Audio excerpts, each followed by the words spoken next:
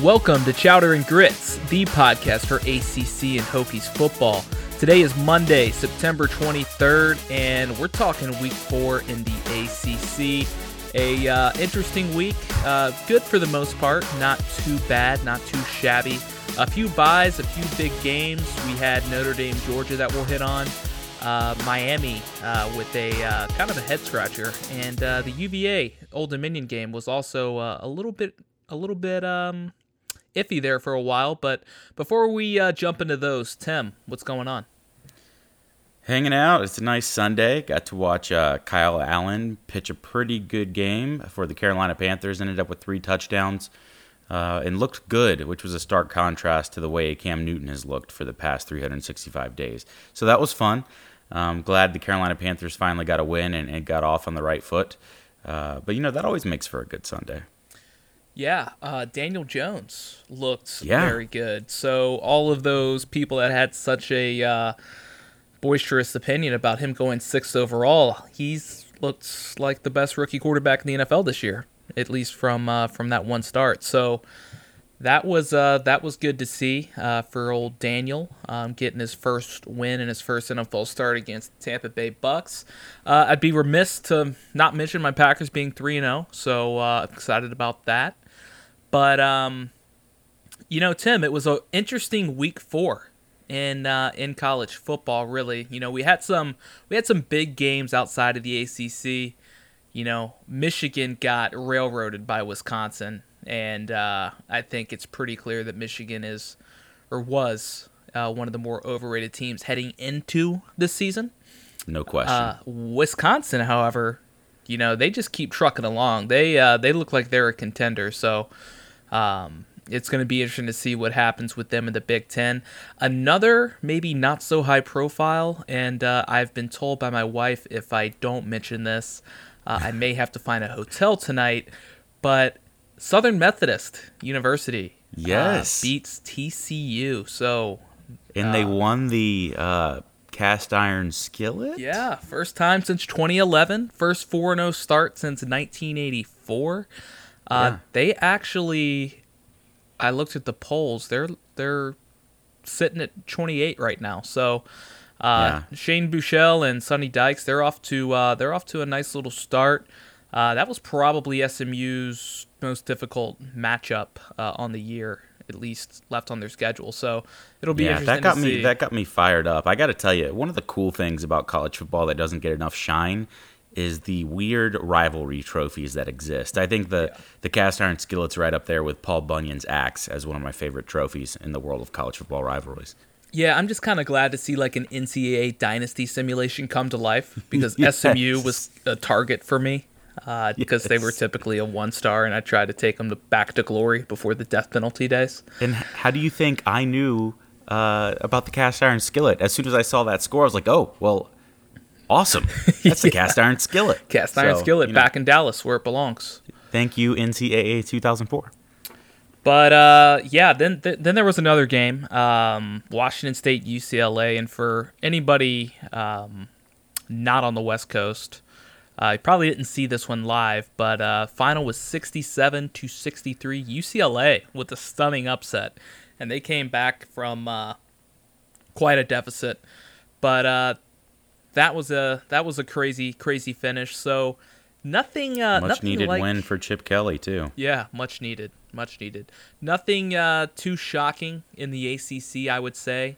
But we're going to talk about those games in a second. First, Tim, let's talk about Notre Dame at Georgia. Let's get the non-ACC / somewhat ACC school out of the way. So, before I forget, I just want to say one thing. Can Notre Dame just go back to the matte gold helmets? I don't like the chrome look.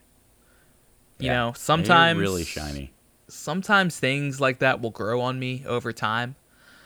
And it's been, I want to say at least 3 years of this chrome helmet now. It's not working. Just go back to the matte. Go back to the Rudy era. Gold matte. Beautiful gold dome helmets. And just let's make everybody happy. So I don't know what it was about the helmets, but I mean Notre Dame's helmets looked extra wet the entire game. Yeah, they that's just how they always look. So yeah. that was your Chowder and Grits Fashion Minute. And by the way, I forgot to mention, if this is your first time joining us, hit that subscribe button. And, thanks for listening. But, Georgia was a 14-point favorite, Tim. And led by 13 late. But Notre Dame came back. That's why they call them the Fighting Irish. So, Ian Book played a pretty good game. He hit Chase Claypool to cut the deficit by, 6 points, 23-17, with about 3 minutes left. Defense got the stop, but the offense could not make anything else happen. Georgia's defense held, and Jake Fromm and company held on. But one thing I'll say, Tim, I thought Notre Dame played pretty sloppy in this game, specifically in the first half. Just didn't feel like it was well executed. Book had a couple of picks. There was 5 false start penalties across the entire course of the game. Even the touchdown pass that Book threw in the first quarter, I believe, maybe second quarter. The tight end just stuck his hand up and almost, knocked it down. It wasn't actually intended for him. He did end up catching it, but it just wasn't a clean-looking play. But, the one thing that Notre Dame did do well, which I think really kind of surprised everybody, was they were able to hold that Georgia run game relatively in check, considering they came into this game ranked as one of the worst defenses against the run in the country. So held Georgia to about 152 yards. It's pretty good. DeAndre Swift had 98 and a touchdown. But Georgia, from that standpoint, I've heard some people say that they were kind of disappointed that Georgia didn't win by more or didn't look as dominant as they expected them to. And I don't really get that. They were pretty much in control of the game the entire second half. Fromm had a very good game, extremely efficient. He was 20 of 26 for 187 and a touchdown. Some of the throws he was making under duress was just incredible. So, I think they're going to be just fine with Jake Fromm at the helm. This was a top 10 opponent, and I think we seem to just have this opinion of Notre Dame where, they just don't have the athletes to match up. Well, they proved last night that they do, because it was a very physical game. They played up to the level of the opponent, and this wasn't the 30-3 loss to Clemson in the college football playoff. They proved that they belonged in the same field as Georgia, but Georgia at the end of the day won the game. So only 42 yards on the ground for Notre Dame. Pretty good defense performance for Georgia. I don't know where you stand. I felt pretty good about both teams. Thought Notre Dame played a little sloppy, but I didn't think they were undisciplined besides those false start penalties, which was probably more related to noise. No, I think Notre Dame will feel like that game was right there for the taking. Like you said, they were sloppy. They didn't execute the way they wanted to on a lot of plays. And honestly, both teams just seemed to be ultra conservative. There were a lot of tweets that I was retweeting and were making me chuckle that was saying, Ian Book and Jake Fromm were in a competition to see who could throw the shortest pass during that game. And, that's the way it felt for a bulk of it. So I thought both teams were a little conservative. I think this, like you said, proves that Notre Dame team's a top 10 team. Going into Sanford Stadium at night against that Georgia team, putting up the fight that they did and controlling Georgia in the way that they did was impressive, especially to me, considering I thought they would be absolutely eaten up on the ground by Georgia. Jake Fromm, again, he was efficient. He only had 6 incompletions, but he only had 187 yards and 1 touchdown. So completely contained by Notre Dame. You got to think Notre Dame is got a bright future ahead this season. It's a shame they weren't able to pull that one out, and they'll look at it and say, you know what, that was one we should have had. Again, I think Ian Book is one of the better quarterbacks in college football. His escapability always continues to amaze me, and I thought he played pretty efficiently. There were some passes missed, but that's going to happen when you talk about playing Georgia. But this is not the Notre Dame team that's going to be accused of being overrated all year. This is a top 10 Notre Dame team, and it'll be interesting to see where everything shakes out at the end of the year for them. As far as Georgia goes, this doesn't change anything, right? They could have lost this game, and it wouldn't even have hurt them as far as the college football playoff goes, because they're going to have to get over the Alabama hump at some point. And if they're able to do that this year, they'll have everything to play for this season, and they'll be sitting in the college football playoff at the end of the year. But I'm not sure that this game told me a whole lot about Georgia's chances of taking out Alabama. Honestly, I was pretty impressed with Notre Dame. Georgia less so in this game. Yeah, but did you leave feeling that you were disappointed with Georgia? Not disappointed because of the talent on Notre Dame's side. I would disappoint is not the word that I would say. I think that it's somewhere in between disappointment and accepting or complacency with Georgia. I expected a little more from them. I'm not going to sit out here and say, they should have put up 40-plus points against Notre Dame, and, Fromm should have had 300-plus yards, and Swift should have broke 100. But I will say I think the offense should have had a better day against what I still think is Notre Dame's weakest link, which is their defense. The fact that you had Notre Dame going into Sanford Stadium and bottling them up like they did can't bode well for that Georgia team when they go to play the likes of Alabama's defense. So if you look at it through that lens, maybe slight disappointment would be the word. But it was just surprising. Honestly, it was surprising more than anything to see Georgia play the way that they did. Yeah, I'd say the rush attack was what surprised me the most. But again, I wasn't necessarily disappointed one way or the other. It'll be interesting to see what happens with Notre Dame because, it's going to be that team where, every single week, are they going to get into the playoff? Are they going to get into the playoff? Are they going to get into the playoff? Because, they don't have I'm not going to say they don't have the toughest schedule. They've got, 3 games against ranked teams currently. They've got Virginia next week, which we'll talk about them later. They don't look particularly great. You've got USC, who is up and down, but they look like they're solid this year. You got Michigan, who doesn't look great. Then you got like a Virginia Tech at home, at Duke, Navy, BC, Stanford. So, it's not that Notre Dame can't slip up, but it's just going to be the conversation every single week. Will a one-loss Notre Dame team get into the college football playoff? So be prepared to listen to that nonstop from the national media. Let's move on to Pitt UCF. So UCF was a 12.5 point favorite, had been scoring about 51 points per game, gaining over 600 yards per game. And they left this game with 423 yards, 34 points, which was 1 point short. Pitt comes back after blowing a 21-10 lead at halftime, and I'd say caught a lot of people off guard here. It was really the tale of two halves. Pitt faced another big fourth down situation near the goal line at the end of the game, and this week, there was almost no time remaining. They pulled it out. Their best Boise State impression, a direct snap to the running back who pitched it to Aaron Matthews, who then threw it to Kenny Pickett for the touchdown. I was pretty shocked to see that play call there. I don't know about you, Tim. Yeah, it was great. That was cool. But it was Pat Narduzzi called it the Pitt Special. It's a play that the Eagles ran in the Super Bowl a couple of years ago. It's the Patriots. So it was an unbelievably gutsy call. And they held off a very good Knights team with a very good young quarterback in Dylan Gabriel. So that snaps UCF's 27 non-bowl game winning streak. And I think we can officially say, Tim, Pitt is a little bit better than we expected coming into this year. No doubt. They kind of blew that narrative up that we had preseason. And you go back, you look at the stats, Pitt didn't have a field day on offense. Pickett was held in check for the most part with 224 yards. What I think Pickett did well was obviously use his feet to the tune of 61 yards.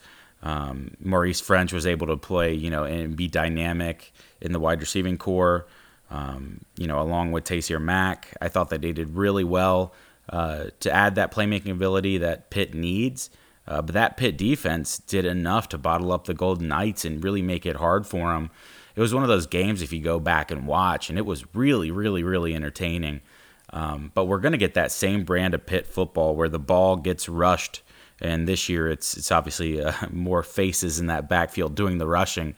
But that defense still is hard-nosed, and I think that they're going to really carry the load for that Pitt team this year. And unlike last year, you're going to get just enough out of Pickett to cause problems in most games. I don't think Pickett last year would have been passing for 230 yards against UCF and making those plays with his feet. He seemed to find his niche in the offense, and that's a problem. I mean, I don't know how you feel, but the more I watch Pitt this season, the more I think that they're going to be the favorites in the Coastal. Yeah, I don't know if I'm there yet, just because I still don't trust Kenny Pickett. I don't like the fact that he's throwing the ball 45 plus times a game, every single game. I think that's going to eventually cost them heading into the rest of the season. Now, the defense is going to keep him in game. So if Pickett can manage the game like he's done the last 2 weeks, I think they'll be okay. And, he played well again this week. He didn't play spectacular, but he did enough to put them in position to win down the stretch, which is all you need.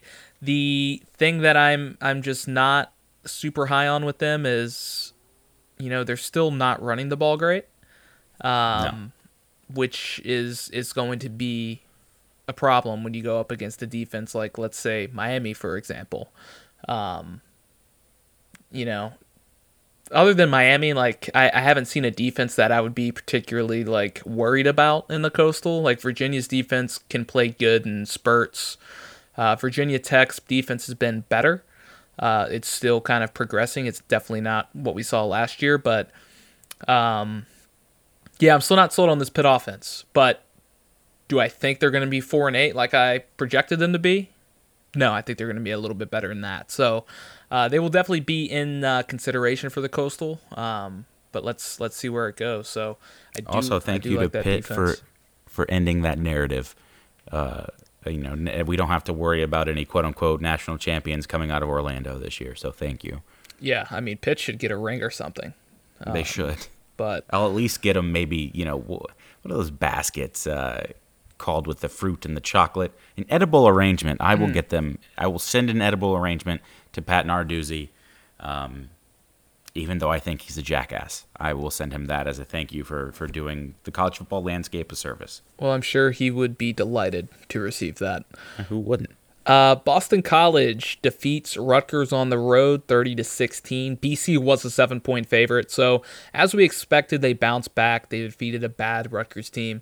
It wasn't necessarily a dominant win, but a game in which they fed their strength, which was the running attack. So A.J. Dillon had 32 carries for 150 and 2 scores. David Bailey also had 77 yards on the ground. They rushed for 272 yards and 4 touchdowns. And, after halftime, this game was pretty close at half. It was 17-13, but they held Rutgers to 76 yards on the ground. So positive for this defense after getting absolutely gashed last week against Kansas. I was a little bit disappointed by the play of Anthony Brown. He didn't really have the game that I thought he would. He was only 13 of 25 for 159. He's starting to look more like a game manager from a passing standpoint. He, had a good day rushing, but his passing ability is leaving a lot to be desired. So, 11th straight win for BC over Rutgers. They've actually never lost. But former Big East foes. I'm not going to take a lot away from this game. I mean, it was a game that BC should have won. It was nice to see them kind of rebound, but I'm a little bit concerned about Anthony Brown leading this offense. Yeah, I am too. Their offense is starting to look like something out of the early 1990s with the bell cow running back and not a whole lot else when it comes to offensive production. Brown's going to need to change that, obviously. He seems to be missing the mark, and you would have expected him to have executed better and racked up a little bit better stats when facing Rutgers, a team that is, to put it kindly, not in a great position. And again, I still keep looking at this box score and watching the games and expecting Zay Flowers to pop out, but he's really gone missing the past couple of weeks after looking just incredible the first couple of weeks of the season. So if you're Boston College, you're going to hope that the freshman can kind of find his way in that offense again and become the dynamic playmaker he looked like he was setting up to be. It's going to be a tough year for Boston College if they can't figure out how to get a little bit more production from Brown and company. But I think the highlight of this game for me, outside of the gameplay, was Rutgers center punching their quarterback after a touchdown pass. I thought that was really, really exciting. Yeah, that was the hit of the day for sure. It was. Syracuse holds off Western Michigan 52-33. Now, the score makes it sound like it wasn't that big of a deal. But Western Michigan got this game within 5, 38-33, after Syracuse was up 21-0. So it's another week that I'm still very concerned about what exactly is going on with the Syracuse defense. It has not been what we expected it to be. The offense, I'd say this was their best performance of the year. They had been held to a total of 50 points in the previous 3 games. DeVito looked pretty good, 300 yards passing, 4 touchdowns. He also had 85 yards on the ground, including a long 60-yard run. But one thing I thought was funny in the post-game presser is Dino said that he was glad that DeVito started and finished the game with the same amount of interceptions. So it's kind of like throwing a little shade on your quarterback there. But Mo Neal had a nice day, 123 yards, 2 scores. The offense did play better. They're still having some issues in the red zone. They need to reduce the turnovers. They lost 2 more fumbles in this game. And they had 11 penalties for over 100 yards. So that has to get cleaned up. I haven't been impressed with what I've seen out of Syracuse this year, even in the wins. And I don't know if it's a coaching issue or the players just aren't going out there and executing correctly. But, I feel like if I were a USC, maybe my interest in Dino Babers has dropped a little bit after seeing the first 4 weeks of the season. But maybe that's a little bit too harsh on Mr. Babers. It could be too harsh, and maybe we were just overrating Syracuse in the beginning of the season like everyone else. I think the biggest miss for me right now with Syracuse and what's not computing for me is how does that defense go from a defense we thought would be one of the better defenses in the ACC to looking like they're shaping up to be one of the worst. That's what I really am having a hard time with. I can't figure it out. But Western Michigan torched Syracuse. The points total doesn't really give you an idea of how badly they torched them because there were some miscues in the red zone. A muff punt gave Syracuse another touchdown. There were some mistakes on the Western Michigan side that cost them this game. But you had a quarterback go for over 350. You had a running back go for over 160. And this is a MAC team we're talking about here. You had a tight end go over 100 in receiving for Western Michigan. These are numbers that you would not expect them to put up in the Carrier Dome against that defense. So I think at this point we have to tailor our expectations for Syracuse based on what we're seeing out of the defense, which is not much at this point. The pass rush has been there, but outside of the pass rush, the secondary has not looked great, which was one of their strong points last year, was their ability to generate turnovers out of the secondary. But it turns out they have a couple of turnovers that they've generated, but they can't cover anyone. So I don't know how this is going to shape up for them from the rest of the year. It's a good sign that DeVito played a little better and was a spark on offense. But, man, that defense is a problem. Yeah, and one thing I'll say is Levante Bellamy, who's the running back for Western Michigan, that guy's a dude.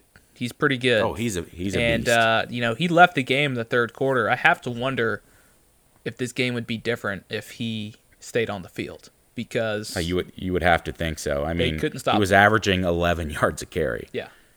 So that was a big loss to Western Michigan, but either way, Bellamy is a bell cow, and he should do work for them coming up in their MAC schedule. But Syracuse got the win. That's the important thing here, and let's see if that defense can get it together. But right now, it's not looking good. Just to follow up on our last podcast, I think that I'm still very, very worried about the Syracuse Orange in their outlook for the rest of the season. Now, this is all subject to change because I did see some promising stuff from the offense that we hadn't seen until this point. But that defense, again, man, this keeping it in perspective, this was still Western Michigan. Exactly. Some good talent. That's a talented MAC offense. But it's a MAC offense, and that defense should have imposed its will much better than they did. Louisville at FSU. This game was really close there, Tim. So I guess Willie Taggart can breathe a sigh of relief here. So FSU, for I believe the third week in a row, blew another 21-point lead. after getting up big in the first, and they That's find right. themselves down by 3 in the fourth quarter. But there was a huge blown coverage by Louisville. The defensive back was blitzing and forgot that Tamarion Terry was, running the route and was wide open. Hornibrook hit him, and that gave Florida State the lead for good. If you're wondering why I'm talking about Alex Hornibrook, James Blackman actually went out with a knee injury, and I have not heard what the extent of that is yet, but we'll need to wait to find out more. He's supposed to have an MRI on Sunday, so not great news for them. But, Hornibrook did play well. He actually threw a touchdown in the first quarter before Blackman got hurt. It was apparently a planned situation for him to come into the game at that point, but completed 15 to 20 for 255 and 2 scores. Malik Cunningham got the start for Louisville, and Juwan Pass was still out injured, but he threw 2 touchdowns, ran for another. And I thought, Louisville did a pretty good job. The thing that surprised me was they didn't rush the ball well, and they were still in the game. They only averaged 2.6 yards per carry. So, I thought that was a positive for the Cardinals. Agreed. But still very much concerned about Florida State, and they just don't look like a very good football team. No, they don't. They still look disjointed. Hornibrook played well when he came in, so that was good to see Hornibrook play well. Although, I hope the Slim Reaper heals up. I think a lot of their woes earlier on in the season were attributed to Blackman in a weird way, when I thought, he was one of the bright spots in that offense. He certainly looked composed, and his passing numbers back that up. But for the most part, Hornibrook went in there, had no issues, played well. The playmakers did what those playmakers should be doing. Keyshawn Helton, Tamarion Terry tearing it up, and they should be in that Briles-led offense. But like you said, I think we're still seeing issues with that offense jiving with that defense, and there's not necessarily synergy between the two units because, again, that defense looks so gassed in the second half, and I don't know if that's something they're going to be able to fix this year. You would hope it would be, but definitely concerning if you're a Seminoles fan, and the fact that, Florida State just can't seem to hold on to those big leads. App State at North Carolina. So UNC was a 3-point favorite. The first meeting in almost 80 years for these two schools. And App State left with their first win over a Power 5 conference, or a Power Conference, I should say, since beating Michigan in 2007. So this was a game, Tim. App State won 34-31. Darrington Evans had a big day, 3 rushing touchdowns. App State blocked the field goal at the end of the game. Sam Howell got them in position to attempt a 56-yarder. That's a tough ask of your kicker there, but throughout the game, the Mountaineers just, to me, looked like they were the more physical team. I also just don't understand why North Carolina cannot play a full game. They continue to dig themselves holes, and they have life in the fourth quarter. They always have a chance of coming back, it feels like, with Sam Howell.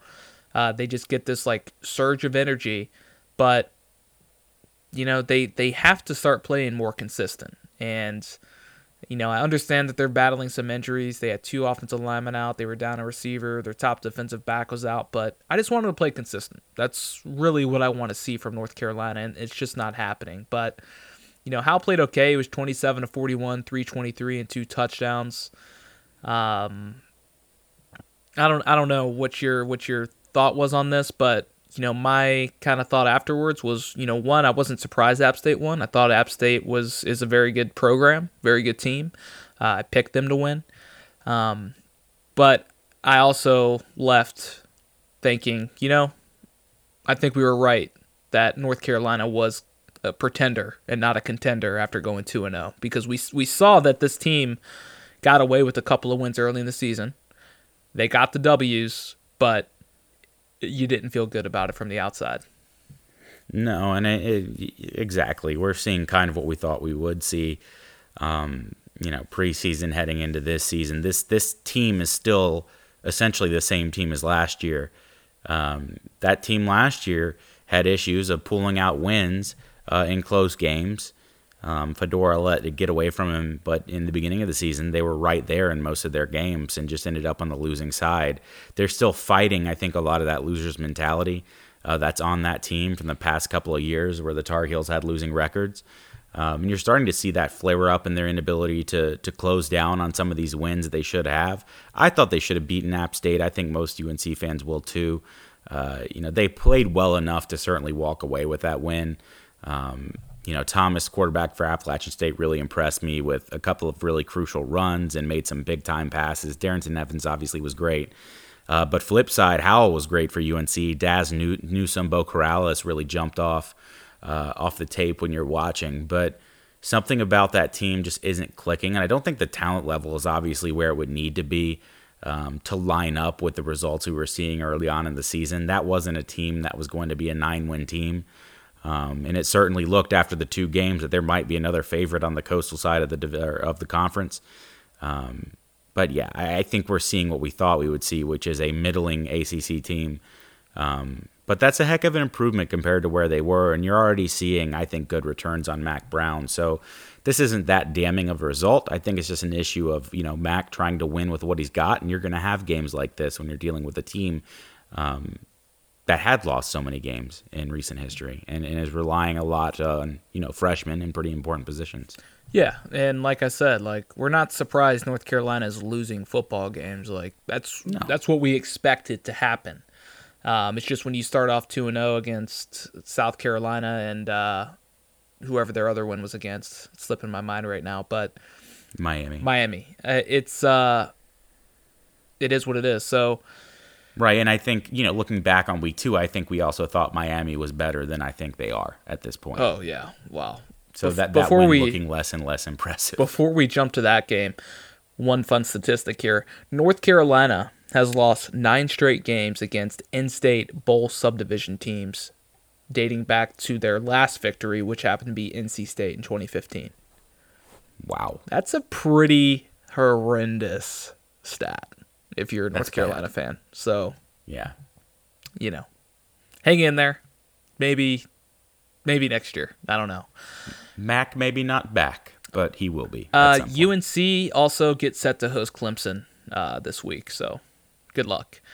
There you go. Central Michigan at Miami. So, Miami was a 30.5-point favorite. And this was about as ugly gets for Miami. And they're just a tough team to figure out because Central Michigan coming in didn't appear to be a very good football team. They got destroyed by Wisconsin, 61-0. Couldn't stop the run. I mean, derailed. Miami continued to beat itself. And the offensive line continues to play inconsistent. Gave up 4 sacks. The team had 13 penalties. They allowed a safety. They had a punt blocked. They were 1 for 10 on third downs. They had 51 yards rushing, Tim, on 34 carries against Central Michigan. With DJ Dallas in the backfield. So that tells you how bad the offensive line played. Horrible. Central Michigan is only averaging 370 yards per game. Their wins were over Albany and Akron. They only had 58 yards of offense and gave up 600. Miami has only given up 70 yards on the ground. What happened in this game? I don't know. If you're a Miami fan, which there's probably not a lot of you out there, but I don't know how you're feeling about the program right now because 17-12 over Central Michigan just is not acceptable. And I understand, sometimes maybe an opponent catches you off guard. We've seen it plenty of times in the ACC. We've seen it plenty of times as Virginia Tech fans. I'm not saying it doesn't happen, but they just looked so bad because of self-inflicted penalties and or mistakes. And it's just that to me is a coaching issue. So I don't know when they're going to get it cleaned up. They've got a bye next week and then they host Virginia Tech. I was feeling really bad about that game as a Virginia Tech fan. Not anymore, I'm not. Because Miami is 2-2. They've lost to Florida. They've lost to North Carolina. They've got wins over Central Michigan and Bethune-Cookman. I'm not that impressed so far. So I don't think we actually know how good Miami is or how bad they are. But I just think that we do know they're not a good football team. I think that's all we know. I think that's a fair assessment. That's surprising. I was high on Miami going in. I'm still high on that defense. But, man, that offense just set itself back so far in my eyes with that performance against Central Michigan. Really not able to do anything. And when you have DJ Dallas rushing for 34 yards in a game against a MAC opponent, I'm stunned. That offensive line is a horror show at this point. It's hard to see it getting any better. They're an injury or two away from having real problems. There's not a whole lot of depth in that line, and there's certainly not a whole lot of talent. So where they go from here, I don't know. I'm a little worried. Jaron Williams looked good again at times, but overall a little inconsistent. 250 yards, he's not your problem. When you look at the running game, you obviously see that that's where the issue is. But, no reason to have it that close with CMU in town. The fans in Miami obviously are getting restless. And Manny Diaz is going to have to put something better together. And Enos is going to have to put something better together moving forward if they're going to have a chance. But also just wanted to give a quick shout-out to Khalil Pimpleton, former wide receiver and one of Fuente's first recruits at Virginia Tech. Had 11 receptions for 73 yards against the Hurricanes. So shout-out to a former Hokie. He had a pretty good game. But if you're Miami, I don't know. They're still an unknown quantity to me. Like you said, I have no idea if they're very bad or just kind of bad or average. I just know that they're not a good football team. They're going to be one of those teams that you're not going to be surprised if they beat a good team.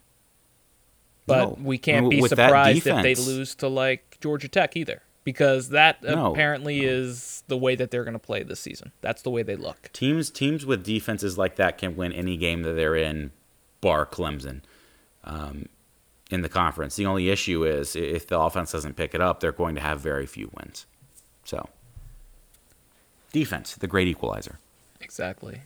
Let's move on to our next game, Tim. So we've got Elon at Wake Forest, and not a whole lot to say about this one. Jamie Newman just continues to deal. 27 for 35, 351, 5 touchdowns, only 1 pick. Of course, it was Elon, but still, this Wake offense is fun to watch. So this team is very close to breaking into the top 25. I'm not sure why they haven't, to be honest. 607 total yards, 214 on the ground, 393 through the air. Cade Carney did return to action. He had 7 carries for 93 yards. And, it was only the 7th time in school history that they've started 4-0. So, 6-game winning streak dating back to last season.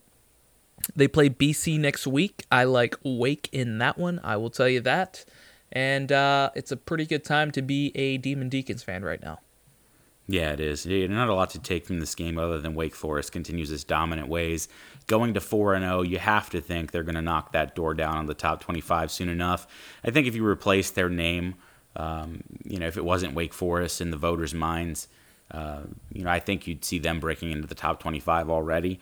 But you really consider what they've got. They've got a great ground game. They've got an awesome quarterback. They got playmakers on the edge. They got a defense that's good enough to keep them in ball games. Wake Forest is a dangerous team this year. But again, the story of the day for me is Newman and what a revelation he continues to be in Wake Forest. Well, if Wake Forest was UVA, they'd probably be in the top 10 because, absolutely, as we know, UVA is the media darling this year, and that darling did not have such a great day on Saturday. So 30.5-point favorite hosting Old Dominion. Old Dominion up 17-0 at one point in this game and had a chance to win. There was a couple of really odd plays that really set the Monarchs back. So the first one that comes to mind is the Stone Smart interception that was returned for a touchdown by UVA, and it looked like he was trying to throw the ball away, but he just kind of let it hang in the air there for way too long, and it was just a terrible throwaway if that's what it really was. and it was an easy pick six for UVA. So that kind of gave them new life. And then, with over 10 minutes left in the fourth quarter, ODU was deep in their own territory, and they were probably about on the 30. So Wilder chooses to go for it on fourth down, which I really didn't have a huge issue with. I just hated the play call. So You've got a good-sized quarterback in Stone Smart. It's a 4th and 1. Just sneak that guy up the middle, or at the very least, just hand it to your running back. Don't run laterally across the line of scrimmage against a team that has better athletes than you have. Like, what are you thinking? Yeah, in the shotgun. 2 plays later, UVA gets the go-ahead touchdown. They go up for good. So tough break for ODU. They played a pretty strong game for the most part. Couple of really odd miscues that we just highlighted. I do want to call attention to their defensive end, Keon White. Dude had a monster game, but it still wasn't enough. It just seemed like he was beating the offensive line every single time, and he was wreaking havoc in the backfield, specifically on Bryce Perkins. And, here's another game, Tim, where UVA only 1 for 11 on third down conversions. ODU outgained them 270 to 244 in total yards. And my 3 biggest takeaways was, 1, Bryce Perkins looks wildly pedestrian as a passer. Even I'd say below average throwing the football. And if you want to beat UVA, which Notre Dame will do next week, so we can watch the tape after that game, do everything in your power to keep him in the pocket because he's an elite runner. So love him as a runner, but passing, I'm not impressed. So if you can force him to throw the football, that's how you beat UVA. On the flip side, UVA can't run the ball unless Perkins is the one with the ball in his hands. So they were held to 69 yards on the ground. You can get away with that against Old Dominion, but good luck against the rest of your schedule because that is not going to work. And it's an area that doesn't seem to be improving. And Perkins is taking a beating week in and week out. I'm not sure how much longer that can last. And the third biggest takeaway for me, Tim, with them, they haven't been very disciplined. And for a team coached by Bronco Mendenhall, they've had a lot of mental mistakes, a lot of penalties. They did last week against FSU. That rolled over into the first half of this game. And I'm pretty surprised by that because Mendenhall's a guy who typically will not kind of put up with that, but they look kind of sloppy out there, and they look undisciplined at times, and they look like they were surprised Old Dominion came to play in the first half. So I don't know what's going on there. I think they're going to get a little bit of a reality check next week against Notre Dame on the road. I will say I thought Joe Reed made a couple of nice plays for UVA that really kind of sparked their comeback. But I don't know, Tim. How did you feel about this one? Yeah, UVA. You really said it best. If you want to beat UVA, make sure Perkins doesn't leave the pocket, and you've got a pretty great blueprint there to build a good foundation against. They don't have playmakers outside of their quarterback. There's nobody that moves the needle on that offense outside of Perkins, and he does it best when he's outside the pocket. I think they are very close to being figured out on the offensive side of the ball. Now, I will say this. I think their defense is good enough to carry the day any day. That defense continues to reign sharp. The secondary looks good. Obviously, you know what you're going to get out of Bryce Hall. But if you're a UVA fan, you should be worried by the offensive performances this year. I think they were expecting improvements on that side of the ball that we're not seeing. At least they're not apparent to me yet. And, you have to be concerned with what Perkins has done so far when it comes to passing. I don't know. I don't know. This UVA, I know, you're looking at where they are now. They're undefeated. And we should be looking at them and saying, hey, they're a favorite in the ACC. But I'm not so sure I see it. When I watch UVA play, I'm left with more concerns than anything. I just don't know what to expect from them moving forward. I expect them to keep coming out and say, kind of put my doubts in my head and quiet the concerns I have for them, but they just continue to reinforce my worries that I had preseason every single game that they play. So my main takeaway was Virginia, again, still not jumping off the paper in the manner that I thought they would, and I think that most thought they would if you read the preseason clippings. But yeah, they're going to have to figure something out. They're going to have to do something different on offense because eventually they're going to run into another team that can score. And when they do, that's going to be a problem. Yeah, I think I think Joe Reed has surfaced as a playmaker in that offense. He obviously had a big touchdown catch and then a big play on special teams as well. So, I mean, from that standpoint, but they need somebody in the run game that's not Bryce Perkins. And I think the one thing they've got going for them right now is they're 2-0 in conference play with wins over Pitt and FSU. So that kind of gives them a leg up to me over, let's say, a team like Virginia Tech that's 0-1. So they've got Miami on the road in a few weeks. They've got Duke. They've got Louisville. They've got UNC, GT, and Virginia Tech. I'd like them to win most of those games. But I also think we're getting to a point now where I can see Virginia slipping up against a Duke or Absolutely. a North Carolina or, Louisville maybe less so, but Louisville's been good. So they're not the pushover that we expected them to be. And the more game tape you get on them, the more teams are going to be able to figure out how to contain Bryce Perkins and keep him in that pocket. Now, he gets out there and he starts dancing and, making guys miss. He's tough to bring down.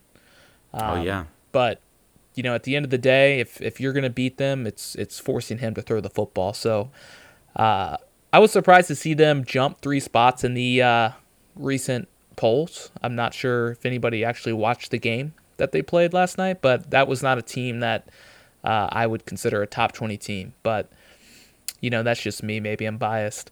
Let's jump over, Tim, to NC State and Ball State. So NC State came into this one a 19-point favorite. They leave as a 34-23 victor, but it looks like this offense has some issues. Yeah, the offense has issues at quarterback that now you're starting to see rear its ugly head. And I think they've got issues with the scheme that they're running on offense. I think it's very clear they've got 2 inexperienced offensive coordinators calling the plays. Concerns for NC State on offense, those aren't going to go away. I think the defense looked a little concerning too. They didn't tackle anywhere near as well as they should have against Ball State. The interesting story to watch is going to be, Bailey Hockman got a couple of drives in the NC State game or in the Ball State game with NC State and looked pretty good. Matt McKay had the bulk of the drives, every drive outside of 2, and looked very, very, very pedestrian. So whether or not that's going to change in the near future, no one really seems to know.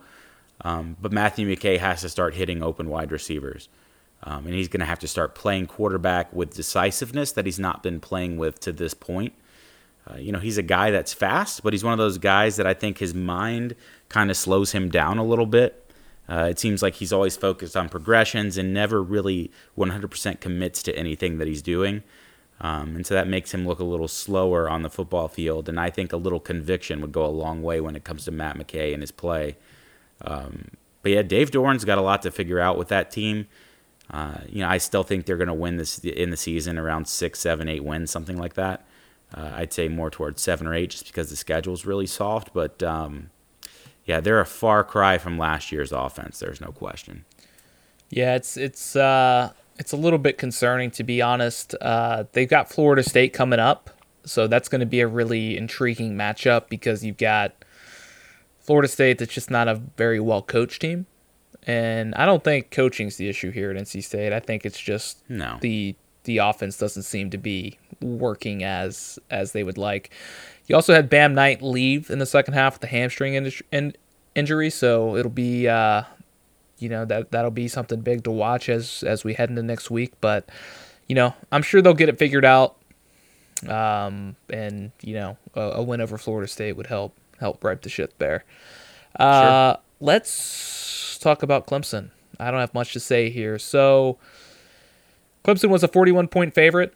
They won by 42. Trevor Lawrence was 7 for 9, 94 yards and 2 touchdowns. And Dabo pretty much just used this as an opportunity to get some other guys some looks. So it basically just served as an extension of a bye week with a few offensive series for the starters. Yeah, that was a great summary of the game. Not a lot to say there. They beat the brakes off Charlotte just like everybody thought they would. And yeah, they use games like that to get some of their, lightly used players some game time and get them used to game action. So mission accomplished, and Clemson marches on. So that is it. That's our Week 4 recap. And wow, we're heading into the last week of September. So teams are really starting to kind of turn into form here. We're starting to realize who they are and if they're going to be good and if they're not going to be good. And then there's teams like Miami, Virginia Tech, and we have no idea what to think of those two teams. So the Coastal remains the Coastal. It's a crapshoot every week. But couple of big matchups coming up that we will preview for you this week. But if this is your first time joining us, we're glad you're here. Be sure to hit that subscribe button. You can find us anywhere that you would listen to a podcast: Apple Podcasts, Google Play Store, Spotify, TuneIn Radio, Stitcher, and iHeartRadio. We are currently on. Or you can head over to chowderandgrits.com and find us there. Tim, why don't you tell these fine people what they can do for us? Leave us a review, share our content, tell your friends. Getting the word out was what helps us most, and we certainly appreciate everything you guys have done to this point. We just think you take the time out of your day and listening to us on a weekly basis, and we look forward to continue churning out episodes for you. Again, thanks for tuning in. We appreciate all the support, and we look forward to previewing Week 5 with you guys soon. And with that, we'll leave you with a Go ACC and down with UCF. See you guys later.